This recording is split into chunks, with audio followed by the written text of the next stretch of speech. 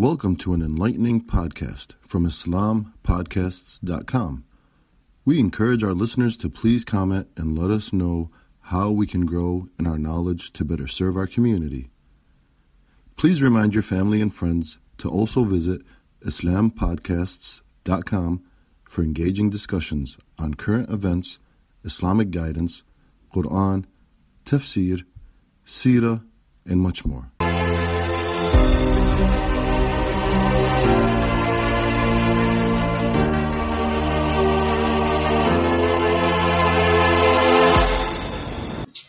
أعوذ بالله من الشيطان الرجيم بسم الله الرحمن الرحيم رب اشرح لي صدري ويسر لي أمري واحلل عقدة من لساني يفقهوا قولي أشهد أن لا إله إلا الله وأشهد أن محمدا عبده ورسوله Assalamu alaikum wa rahmatullahi wa barakatuh, my dear brothers and sisters fi Islam, and a warm welcome to this week's Friday Circle. Before I continue, can everyone who's logged in, can you like and share this video so that others can get involved with today's discussion, inshallah. The Circle is organized by members of Hizb ut-Tahrir. We are a global Islamic political party working to re-establish the Islamic way of life via the Islamic Khilafah based on the method of Muhammad sallallahu alaihi wasallam in the Muslim lands.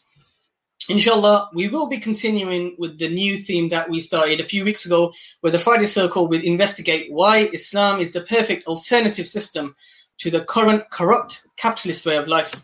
Ramadan 2020, lockdown Ramadan, during a time where many people lost loved ones, lost their jobs and businesses, the Muslim community in the UK gave a massive £150 million towards charity. In 2015, the World Bank estimated the annual global zakat contribution was worth between 152 billion pounds to about 763 billion pounds. SubhanAllah. Now, even though these massive amounts of money have been donated just by the Muslim Ummah, many are still asking why poverty is still alive and kicking, and if anything, COVID-19, the COVID-19 pandemic will increase poverty globally. The World Bank estimates that between 40 to 60 million people will fall into extreme poverty, which is living on under $1.90 a day by the end of this year. Today, alhamdulillah, we have Brother Tayyab, who will be discussing why giving charity is not the same as eradicating poverty. Brother Tayyab, Jazakallah khair for joining us. Pray you're well, bro. Barakallah fi. I am well, thank you, brother. How are you? Okay? Alhamdulillah, very good. Jazakallah khair for asking. Inshallah, Brother Tayyab will be talking for approximately 20 to 25 minutes. And once he finishes his discussion, we will then move on to the questions and answer section. Now, the last few weeks, it's not gone unnoticed, the interaction from you guys, our esteemed guests and viewers, has been nothing short of being phenomenal. So let's keep that going, inshallah. So please get involved in the discussion, get others to join in the discussion. All I ask from you is to keep everything relevant to the topic at hand, inshallah. And on that note, Brother Tayyab, over to you, inshallah. Barakallah fi. Bismillah ar-Rahman ar-Rahim. In the Musannaf Ibn Abi Shaybah, in the hadith narrated by Abdullah ibn Masud radiallahu anh, on charity, it was stated that a priest, worshipped Allah subhanahu wa ta'ala in his temple for 60 years with full devotion, 60 years without fail. He then developed a relationship with a woman and concluded in committing zina, adultery. This zina they committed for 6 nights, and after 6 nights he became regretful and fled the area. He fled his masjid in remorse and guilt. He went to another area, a completely unknown area to him. He found another place of worship, a masjid. There he remained inside the masjid for 3 days. For 3 days without eating anything, only seeking Allah subhanahu wa ta'ala's mercy, repenting for his 6 days of sin. Some people noticed him. They saw and heard him crying, and they felt sorry for him. They offered him a loaf of bread. So as he takes the bread, he breaks the bread into 2 halves, and he gives 1 half to the man on his right and he gives the other half to the man on his left. At that point, at that specific point, Allah subhanahu wa ta'ala sent the angel of death to terminate his life. And his worship and his deeds, his good deeds of worship for 60 years were placed on one side of the scale. And then the 6 nights in which he committed zina were placed on the other side of the scale. And the 6 nights of zina outweighed the 60 years of worship. And then Allah subhanahu wa ta'ala placed the loaf of bread. He placed the loaf of bread that he gave in charity just before he died on the scales. And that loaf of bread outweighed the 6 nights of zina. Subhanallah, he was forgiven right before his death because he gave sadaqah. Allah subhanahu wa ta'ala discounted his 60 years of worship. Allah subhanahu wa ta'ala removed from his record of deeds the zina for 6 days. And he was forgiven because he gave 2 pieces of bread in sadaqah, one to the person on his right and one to the person on his left, even though he hadn't eaten for 3 days. With all this information, brothers, sisters, we, the Muslims, we are an amazing ummah. We are a blessed ummah. This ummah is willing to spend in charity even today. So let's see how Islam grapples poverty. A sincere leader with the highest levels of taqwa, with political shrewdness, and competent in achieving results, wallahi, he can make marvelous things happen. In front of him, he has a mighty ummah with the greatest potential on earth. But this ummah has been enslaved by foreign thoughts, foreign ideas, foreign occupations, foreign systems for over 100 years. And this Khalifa, he sees he sees hundreds of millions of Muslims forced into poverty. And he sees the need to reverse the situation of the ummah. So one of his steps, one of his policy initiatives must be to fill the bellies of the poor and feed them. And one of his policy initiatives will be to collect zakat from the Muslims under his authority.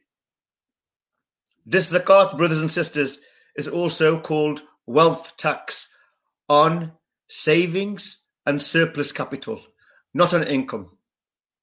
This zakat is on property, it's on gold, it's on business products, and it's on wealth over and above the needs of a person. So with this zakat that he will collect, inshallah, from all the ummah, who are capable, food packs will be made available quickly and without delay. Why did 12 million children in Yemen have to die due to starvation and famine? With a further 12 million children in Yemen today starving from malnutrition. All this whilst Mohammed bin Salman, the Crown Prince of Saudi, he buys a fake Leonardo da Vinci painting for $450 million. Can you believe that? In the midst of this ummah's crisis, the famous couple, the Syrian YouTubers, who very recently spent £74,000 on a gender reveal party. A gender reveal party is when you call people and your family and friends and you surprise them with the gender of your child. And sometimes the mother doesn't know, and sometimes the father of the baby doesn't know. But alhamdulillah, subhanallah, this is the state of our affairs. £74,000, and they displayed it on the Burj Al Khalifa skyscraper, and they got 16 million views. And in the midst of all these views, the Muslims in the Middle East, they were furious. And they said, at a time when our people are living in camps, our people are being killed by poverty, hunger, alienation, this couple gave a loud party in Burj Al Khalifa to find out the gender of their child. They were furious. They were disgusted. But a statement by the shameless owners of Burj Khalifa puts it into perspective. It shows their capitalist, shameful, blinded view of the world and the Ummah's affair. They put out a post saying, the big news just got bigger than the world's tallest building. So the news is bigger than the world's tallest building. And the lights were up to reveal the biggest gender reveal ever. Congratulations. So this is the shameless response of the billionaires, the capitalists, those people who own the gold illegally. So how does Islam resolve the issue of poverty? There is a report by a PhD scientist, Dr. Nazila, and it's titled The Contribution of Muslim Charities in the West to the International Development of Charities. And in it, like the presenter mentioned, in it she stated that currently the Muslim Ummah gives around $150 billion in zakat every year. And we know, it's a known fact that many Muslims don't trust their corrupt governments with their zakat. So the numbers are very modest, to say the least. Imagine a sincere Muslim ruler, a Khalifa, a Sultan, Amir al-Mu'mineen. Imagine the legitimate ruler winning over the hearts of the entire Muslim Ummah and taking their zakat to feed the poor, to purify themselves, just like the monk was able to, just before he died, purify himself. So Allah subhanahu wa ta'ala forgave him for the worst sins he ever committed, even though he had been worshipping Allah subhanahu wa ta'ala actively for 60 years prior. Just imagine the Muslim Ummah. What would the numbers be if you had a sincere leader winning the hearts and the minds of his Ummah? How much zakat do you think they'd give on their wealth, which is 2.5 annually? Would it be $300 billion? Would it be $500 billion? Would it be $1 trillion every year, each year, and counting? Subhanallah, wallahi, that would be one great step in eradicating poverty. And I swear by Allah, wallahi, uqsimu billahi al-azim, this ummah is kind. This ummah needs motivation. This ummah, she needs confidence. This ummah has a divine mission, a noble purpose. So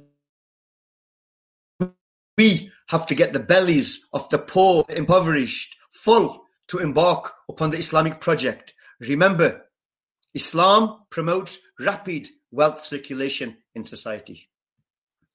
Let me cite a very quick case study that was done in Belgium.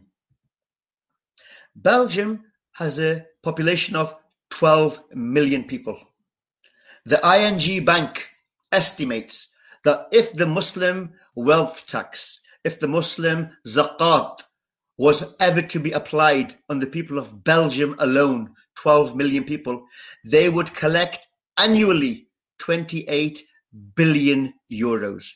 Annually, 25 billion pounds, with a population of 12 million people. So subhanallah, it is viable for the Khilafah state.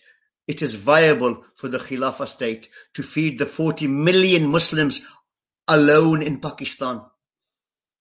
40 million Muslims in Pakistan alone who live under $2 a day. It is viable for the Khalifa to feed them. not to make them wealthy, not to make them millionaires, just to feed them. And subhanallah, that would be a mighty, mighty, blessed investment for the whole ummah. Because, uqsimu billahi al-azim, I swear by Allah Almighty, that Pakistan is amongst the absolute best places on earth for a thriving Islamic society, for the nucleus of the Islamic Khilafah to be born. Because Pakistan has all the ingredients of becoming a powerhouse, a powerhouse, an industrial base for the nearing Islamic Khilafah, inshallah. Did you know it's a fact that in the Uthmani Khilafah, they would put what they called sadaqah stone pots all over the Ottoman state? A few centuries ago, they called the sadaqah stone pots of Ottoman Turkey. Google it. The rulers of Turkey, they saw the potential in the ummah, and it took away a lot of stress from the rulers. They set up stone pots all over Turkey, in the streets, in the marketplaces, and the masajids. They set them up everywhere. And what's interesting is, people who wanted to give sadaqah would give it, and nobody would know. And people who wanted to take sadaqah would take it, and nobody would know. So nobody would know whether they were giving or taking sadaqah if people saw them putting their hands in. This is the honor. This is the mercy that was provided to them in the form of these charity pots. And subhanallah, this became the trend in the ummah hundreds of years ago. And these pots, these same pots, were found all over the place. They found them in Jerusalem. They found them in Tunisia. They found them in Macedonia. Whilst here in the UK, during the COVID-19 crisis, people, families, children, single mothers are humiliated with tokens and universal credit, where families running out of food are queuing up outside food banks, where food banks are becoming empty. Even football stars are pleading with Boris Johnson to continue feeding school children. So our history is littered with goodness, and inshallah our future shall be so. Back to Islam's vision for eradicating poverty. Let's say the Khalifa, he raises $1 trillion or 1 billion dinars. The state of the poor people under a sincere Khalifa cannot be that they remain poor for long. He would have to come up with an idea to empower them to become independent. We can't have them living on handouts for long periods, because the hand that gives is better than the hand that receives. So now the Khalifa, the Khilafah, the state, the apparatus, the state institutions have to find a way to get the impoverished and the poor on their feet. Just a side note, brothers. Wealth distribution in capitalism is their biggest failure. Their philosophy is that we live in a world with limited resources and people have unlimited wants. And then they create the conditions of consumerism where people want to upgrade everything. People want to upgrade their houses, their cars, their phones, their clothes, their laptops every single year, and credit cards are made available. Usurious credit cards with interest, debilitating interest, are made available to the masses to burden them with more and more debt, leading to misery and uncertainty. That's why today 40 million Americans live in poverty in the US. That's why today 6,000 middle-aged men are committing suicide in the UK every year and rising because of debt burdens and financial worries. All the capitalists care about, brothers and sisters, is manufacturing products to sell to become ever richer. And only Islam can rid the world of poverty. Because Islam's philosophy is Allah subhanahu wa ta'ala's philosophy, being that the limited resources from Allah subhanahu wa ta'ala on the dunya are ample to meet the needs, the basic needs of all the people. So now the state needs to think ahead. We can't have millions of Muslims on handouts. Let's give them an opportunity to own, to develop the land, to eat and have surplus, to sell, feed their bellies, grow. So there's a case study, another fact. Pakistan, the most prospective, the best potential for an Islamic powerhouse, an Islamic nucleus for the Islamic Khilafah. Currently in Pakistan, 1 million feudal landowners, 1 million, they control over 70% of the rural land in Pakistan, the agricultural land. They control millions of hectares of arable land. And many of these feudal landlords, they inherited these lands unfairly from the British Empire for past loyalties under the British Raj. This land has since been used to harm the Muslims and to benefit the capitalists, to benefit the global markets, to benefit GNP, which is just a statistical lie. So these people, these feudal landlords, they rent their land out to the people to farm for global products. And subhanallah, can you believe that they grow products and they sell them abroad to the harm of their own people? Islam favors providing people with the means to generate their own wealth. So the feudal landlords will have these huge fields, this land, this agricultural massive, huge fields. They'll be confiscated from them and they'll be given to people, to common people, to poor people, to skilled people in farming to grow for themselves, where the benefit will eventually reach the whole society. Because once the people start to grow, the common people, they grow the fields, maintain the fields, they'll feed themselves, they'll feed their families. Any surplus, they can start to trade with other farmers who are growing other crops, other products, other produce, other fruit. And then when there's a surplus in society, generally, inshallah, there will be. It has to happen. It's inevitable, especially with the fields in Pakistan, in the Punjab especially. Then the Khalifa can make a decision to now sell land, sell crops, sell fruit on the international market. No problem. Once his own people, once the legitimate owners of these lands, they solve their own problems. So the feudal landlords, they will have their lands confiscated by the Khalifa, number one. Number two, let's say there is a sincere, legitimate owner of these lands. And let's say he owns hectares upon hectares of arable land. He himself, he does not escape Islam's ability at solving poverty. Islam doesn't mess about. So if he's a legitimate owner of the land, he has to employ people to farm his land. He has to employ them. And if he neglects his land for 3 years, then the land will be confiscated from him.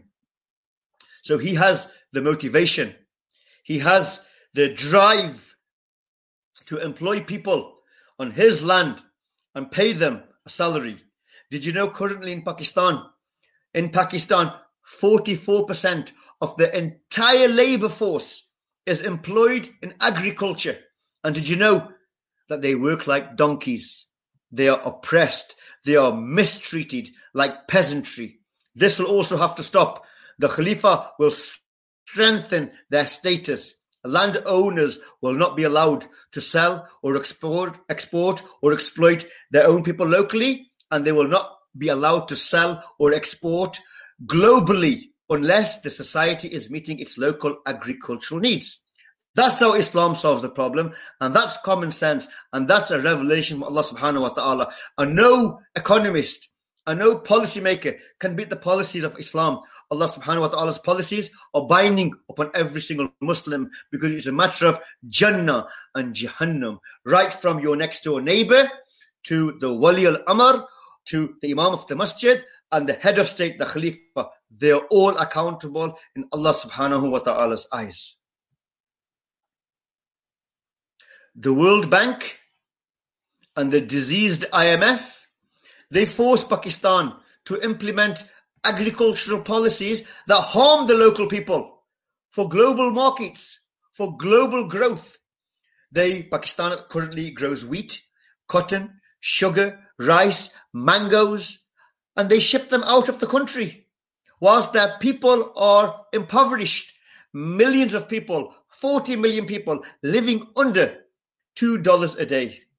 And you, the feudal landlords, you're making millions. This is harmful Islam. It's forbidden. This will stop and this will be confiscated off you. And it will be reversed because you have the best agricultural lands in the Punjab.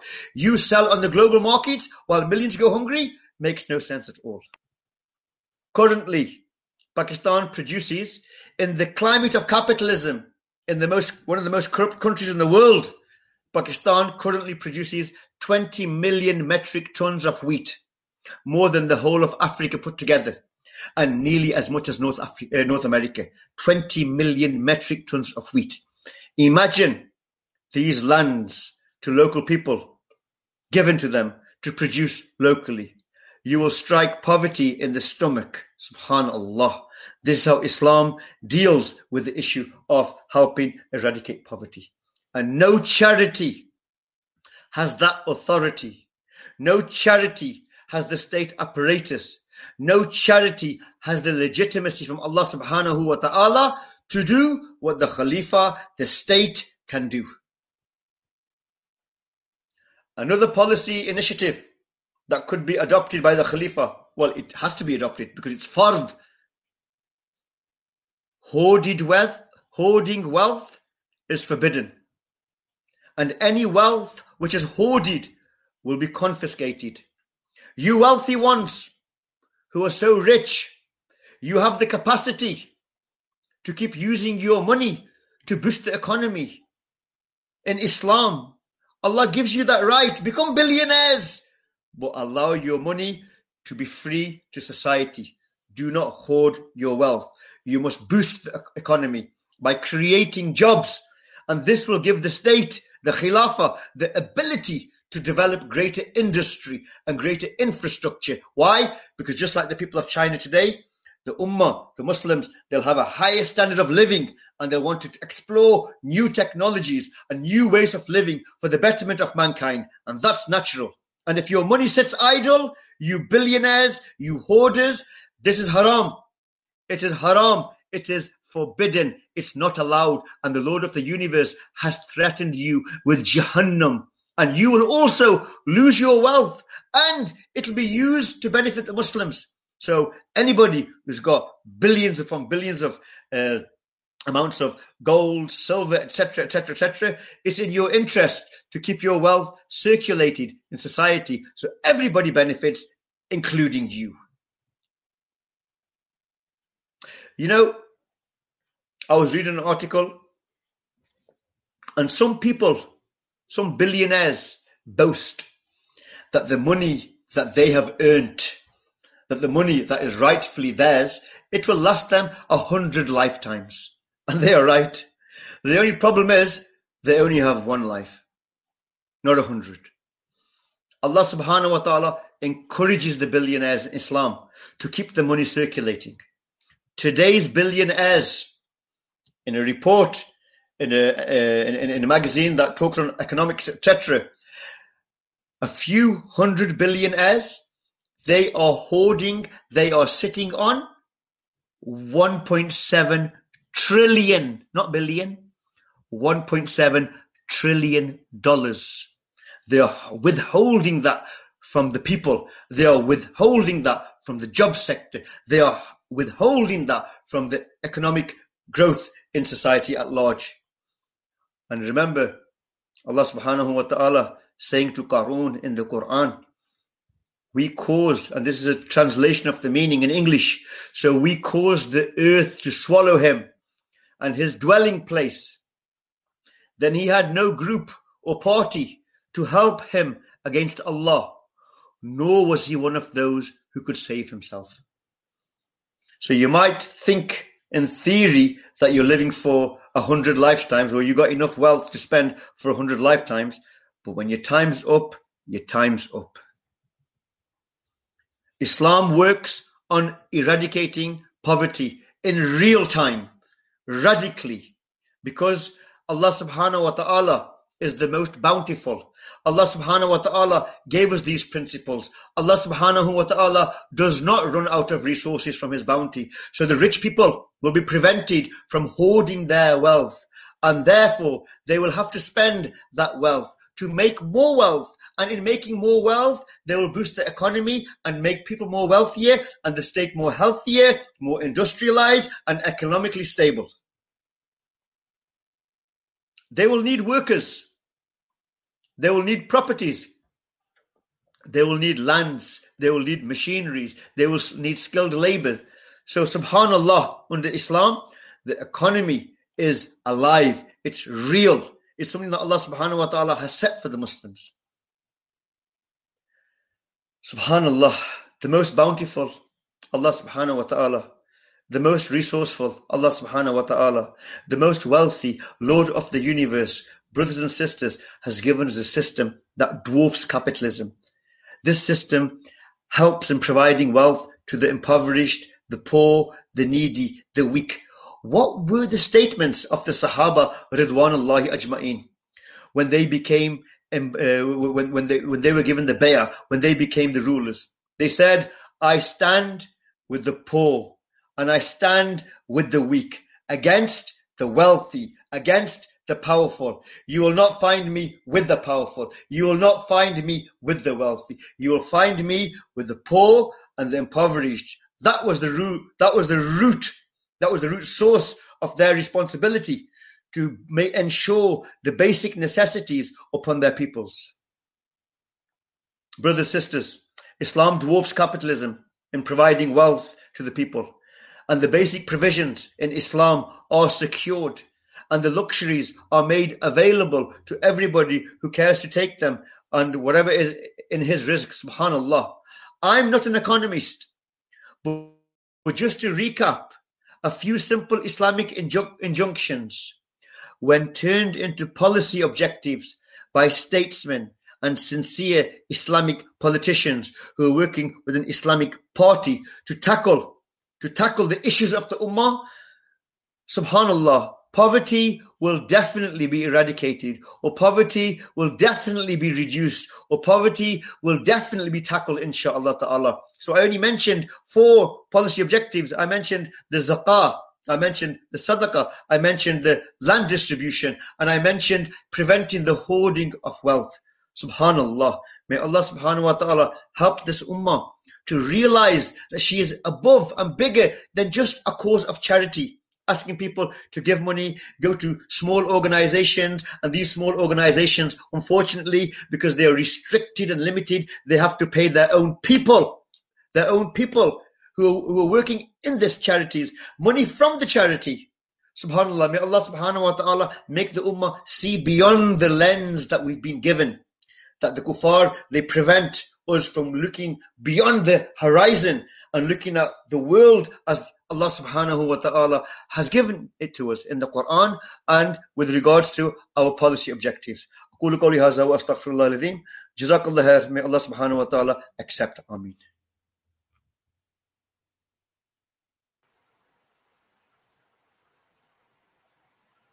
Alhamdulillah. Jazakallah khair to Brother Tayyab for that enlightening talk. There's no doubt whatsoever that charity is an extremely noble act in Islam. Allah subhanahu wa ta'ala says in the glorious Quran, Bismillah ar-Rahman ar-Rahim, إِنَّ الْمُصَدِّقِينَ وَالْمُصَدِّقَاتِ وَأَقْرَضُوا اللَّهَ قَرْضًا حَسَنًا يُضَاعَفُ لَهُمْ وَلَهُمْ أَجْرٌ كَرِيمٌ.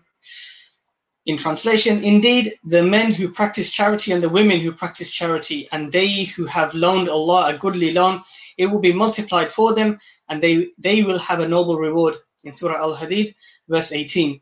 Now, the way capitalism is based and run and operates, poverty will never be eradicated because the powers to be will never allow that due to their own personal greed. Whereas in Islam, under the Khilafah, the Khalif cannot rest easy until he knows every citizen's stomach is full, they have a roof over their heads, they are fully clothed, and all their basic needs are met to the highest of standards. Inshallah, let's move on to the questions and answer section. Alhamdulillah, again, Jazakallah khair for tuning in, and Assalamu alaikum wa alaikum salam to everyone who's commented. Brother Tayyib, we have our first question from Brother Majid Razak, who's asking, do you think that one of the main problems with this issue of tackling poverty is that Muslims look at this from the perspective of individuals doing their bit rather than seeing themselves as a collective? Can you imagine the potential we will have then? Yeah, subhanAllah. I would just say that when the Muslims give zakah, or when the Muslims give sadaqah, whether it's for the masajid, or whether it's locally, or whether it's internationally, I think the Muslims do view themselves as a collective ummah.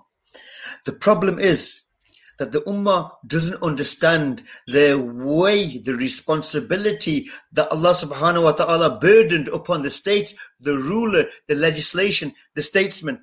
That is the issue, I think, that lies at fault here. I think the ummah generally do view themselves as one ummah. They just don't see the full picture. They don't understand the umbrella has an Amir al-Mu'mineen. And the Amir al-Mu'mineen is responsible from the Sharia to distribute the zakah. SubhanAllah. Jazakallah khair for that. We've got a comment from Brother Mutassim Sharif, and it's quite a long one, so I'm going to read that out, inshallah. Muslims give hundreds of millions of pounds to charity every year, and alhamdulillah, it's a very rewarding act. May Allah reward us all. Ameen. But charity will never eradicate poverty. For example, giving charity to build shelters in the Muslim world in countries such as Syria so that the oppressed Muslims have a roof over their head. But then bombs get dropped again and those shelters get destroyed. Another shelter is built again and bombs get dropped again. That's not fixing the problem. The problem in the first place is the bombs being dropped. Symptoms are the result of an initial problem or disease. You wouldn't want a doctor fixing your symptoms, rather you'd want him to attack the root problem. The same way we need to fix the initial problem that our ummah is facing, which is the fact that there is no protection, there is no shield, there is no imam who they can stand behind, that there is no state to protect them. Jazakallah khair to Brother Mutassim. Following on that comment, it actually fits in quite nicely. Brother Jahid, he's asking, should we stop giving money to charity organizations as they don't solve the problem? Now, I just want to add on to that, if I may, Brother Tayyab. In the UK alone, according to the Charity Choice, which is a self-appointed charity directory, it estimates that there are 1,369 Islamic charities. And as Brother Mutassim has implied, that these charities who do this fix and building type of work, and may Allah reward them for their good. But to me, it seems that they're more of a hindrance when it comes to solving the problems of the ummah. Instead of realigning the focus of the ummah to what is the correct solution, should they be? They're actually moving the ummah away, if anything, and they're not alone. Even the same can be said about our imams in our masjids. At the first sign of a calamity, they direct the ummah towards dua and donating, and that's it.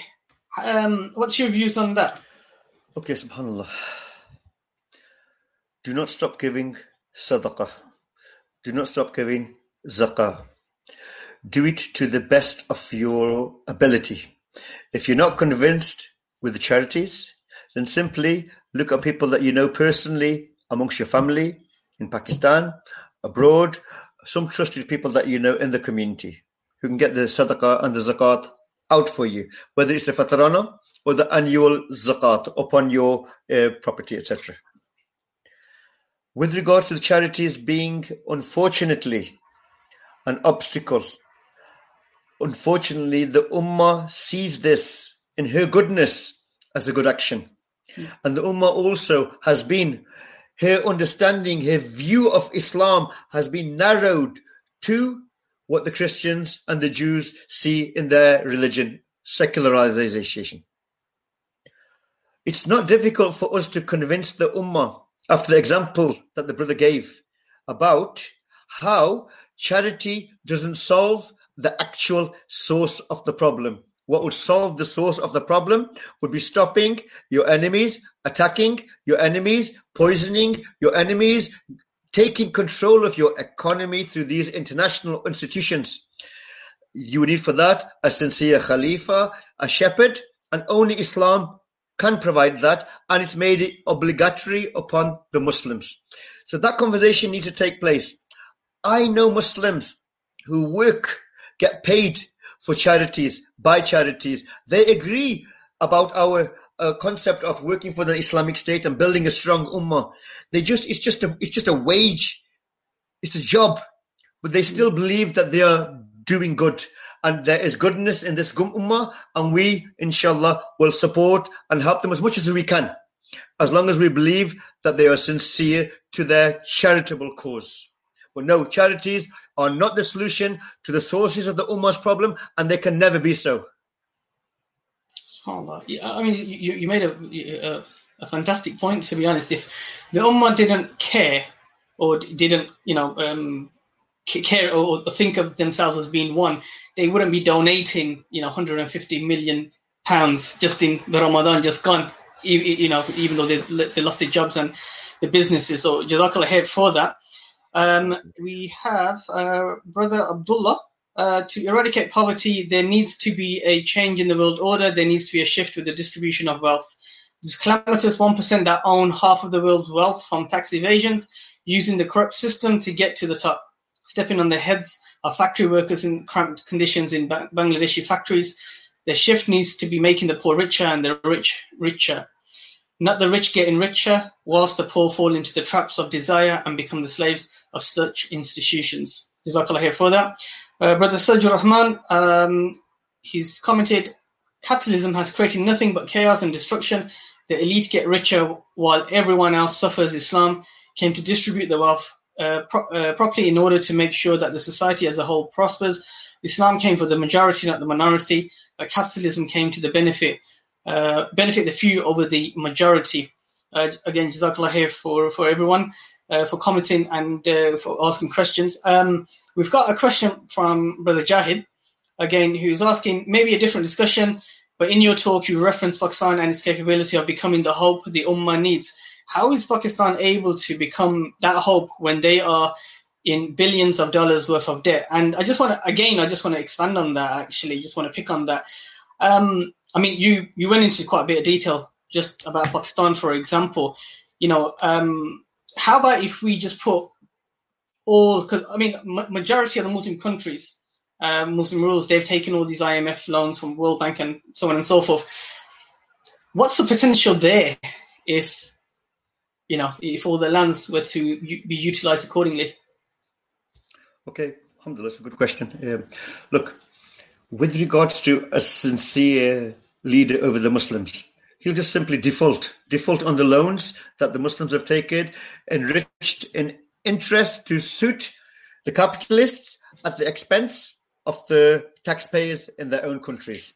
So just default, not a problem. Brazil can do it. Greece can do it.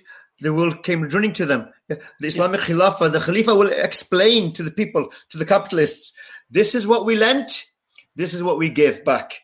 If we owe you anything, we've probably overpaid you. Khalas, finished. Number one. Number two, look, I'll give you an example of Afghanistan. Just one country that unfortunately has been greatly let down by Pakistan. But still, the Afghanis, the people, the Muslims of Afghanistan, they are still willing to unify, even though a war, a great horrendous war, has been committed over them by the Pakistanis via the American channel, unfortunately. When I say the Pakistanis, I mean the leadership, I mean the current military rulers and the civilian rulers, starting with Musharraf. Afghanistan has an untapped potential of 36.6 trillion cubic feet of natural gas. That's Afghanistan. untapped. These are geological surveys by American companies. Afghanistan alone has 3.6 billion barrels of oil untapped. Afghanistan alone has 1.3 billion barrels of natural liquid gas today. Afghanistan has the biggest copper resource in the world. It's called the Ainak copper mine. So that's just Afghanistan. That is Pakistan's strategic depth. Let's look at Pakistan. It's got the world's biggest coal field. 175 billion tons of coal. Enough to meet the energy needs of Pakistan for hundreds of years, not a few decades. So Pakistan's potential is immense. And look at it. Look at its throughways towards Kazakhstan, Tajikistan, the Soviet republics. Look at its entry into the Arabian Sea. SubhanAllah, to the Karachi ports. Pakistan has massive potential. SubhanAllah. Jazakallah khair for that. You've not even mentioned in detail about the oil fields in Saudi, Iraq, Libya. So Jazakallah khair for that. Zubair ibn Farouk, another long comment. When the economy hits rock bottom, the capitalist governments have difficulty in managing the country. Strangely, the bankers are given charity from the taxpayer in the form of bonuses, and the politicians have a pay rise, whilst public healthcare is deliberated, and the elderly are confiscated of welfare to fund this corruption. Clearly, the lives of the poor layman paying taxes is negligible compared to the rich elite. Contrast this to the Amir al-Mu'mineen, Umar bin Khattab, when the stomach of Umar bin Khattab rumbled from eating oil during the year of famine. He had forbidden himself dried bread and animal fat, so he tapped on his stomach with his finger and said, "We have nothing else for you until the people have the means of living." Broken capitalism belongs in the bins of history and needs to be swiftly replaced by Islam. Jazakallah khair for your talk, Tayyib Mukim. Jazakallah khair for that, Brother Zubair. Majid Razak, Jazakallah khair for answering my question. Actually, you answered it much better than I imagined. The real burden of solving poverty is with the state. So Jazakallah khair for that, Brother Majid Razak. We've got another question from Brother Jahid again. He's asking, as the world falls under collapse due to the resurgence of a new recession, unemployment and poverty will be rife. How would Islam solve this? That's a good question. There wouldn't be poverty and unemployment in Islam because of Islam. Yeah. There would be poverty and unemployment and destitution in Islam when the rulers and the leaders and the statesmen and the scholars and the political parties and the Majlis Shura don't give a damn about the people's affairs anymore. It's called maladministration of the Islamic Sharia rules. And it could happen anytime upon any Khalifa, subhanAllah. That's why we have political parties to account, the Majlis Shura to account, the scholars to account, the statesmen to account, always thinking forward. You know, here we have global economists, yeah, they give you like a foresight of the economy in the next 5-10 years. That's exactly what the Khilafah will do, inshallah ta'ala. In case of an emergency from Allah subhanahu wa ta'ala, a hurricane, a famine, mass destruction, issues, that the Khalifa can only resolve by the emergency tax. And the emergency tax is allowed upon the Khalifa whenever he deems that a harm upon the Ummah needs to be resolved. And that harm could be in the form of a famine, the lack of funds for jihad, impoverishment. The list goes on. He will apply his own ijtihad. But the emergency tax upon the wealthy who have the means to give from their surplus, they can even loan it to the Khalifa, but the Khalifa has the right to take it. MBS, the corrupt crown prince of Saudi, in a few weeks, he took $107 billion of a handful of wealthy businessmen. So the Khalifa has that as an injunction from Allah subhanahu wa ta'ala, which is his right, and he will consult the people around him. But again, I think it goes down to, you've talked about the policies and what potential in terms of resources and what kind of money can be generated from the lands in the Muslim lands. But I think one thing if you can highlight, is more of the mindset. Whereas here, when we get paid, the first thing that we check on a page, on a wage slip, is how much tax we've been given, and we feel really dejected. Whereas when we give zakat, for example, very low level example, but when we give zakat, we make sure we give over that amount, because we know that this is for the sake of Allah. So I think it's very important to actually have at the forefront the mindset that the Muslims would have. Instead of the Khalif imposing himself, before he imposes himself, I think the Muslims would just come running to him before the doors are open, and they would just lay down whatever they have for the Khalif. We saw that at the time of Sultan Abdul Hamid II, rahimahullah, when the Muslims in India, they gave their jewelry.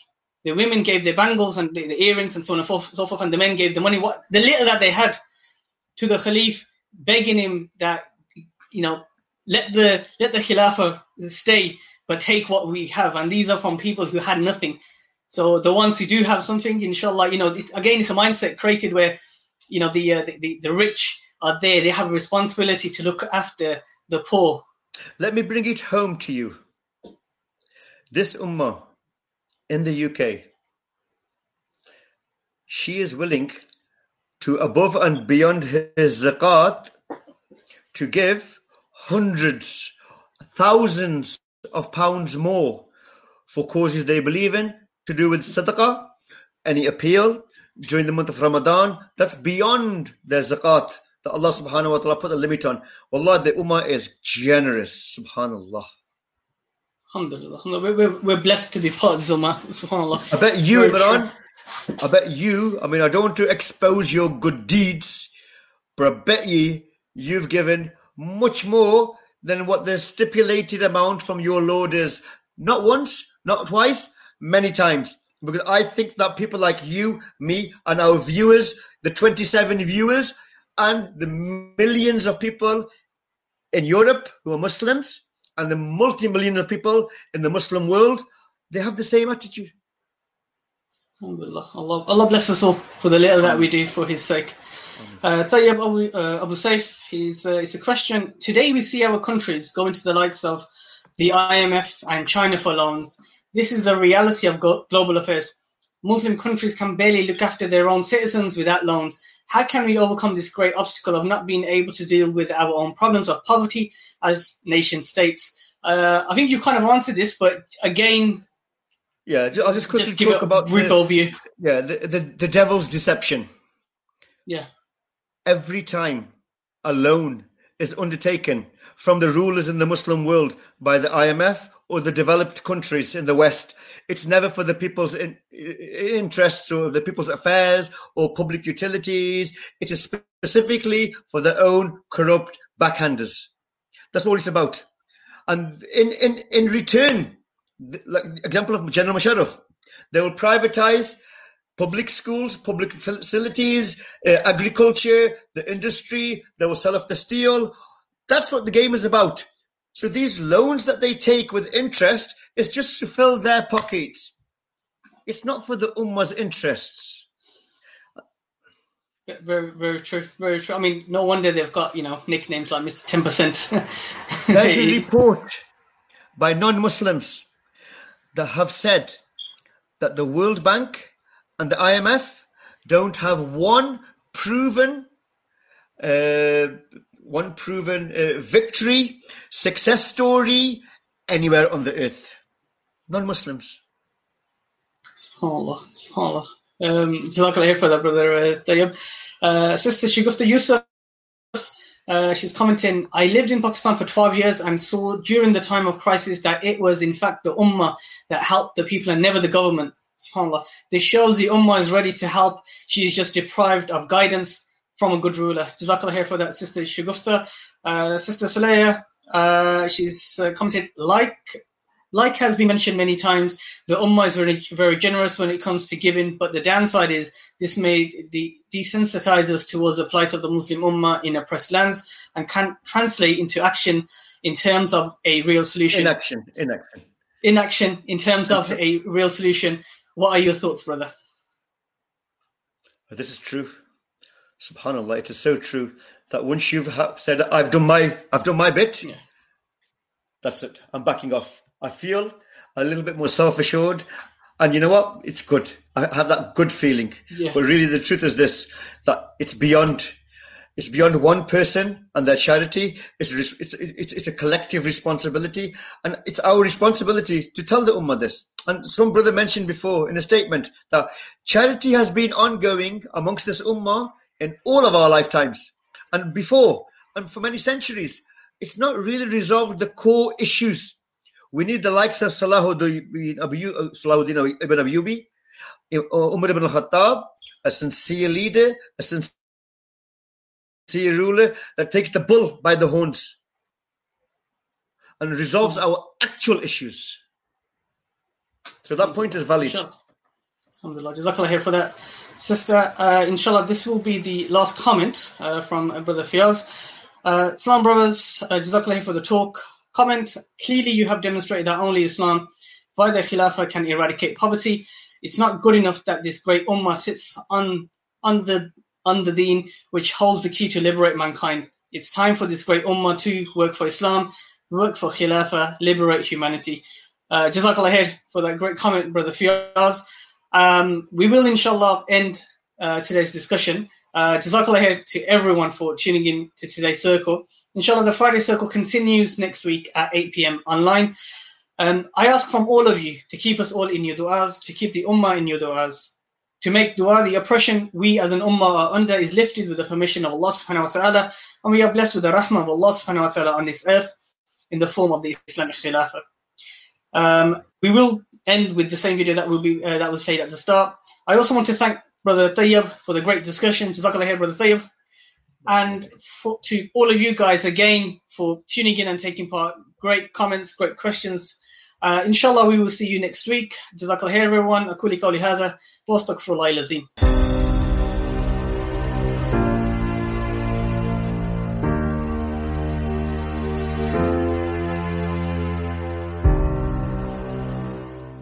Thank you for listening to this podcast.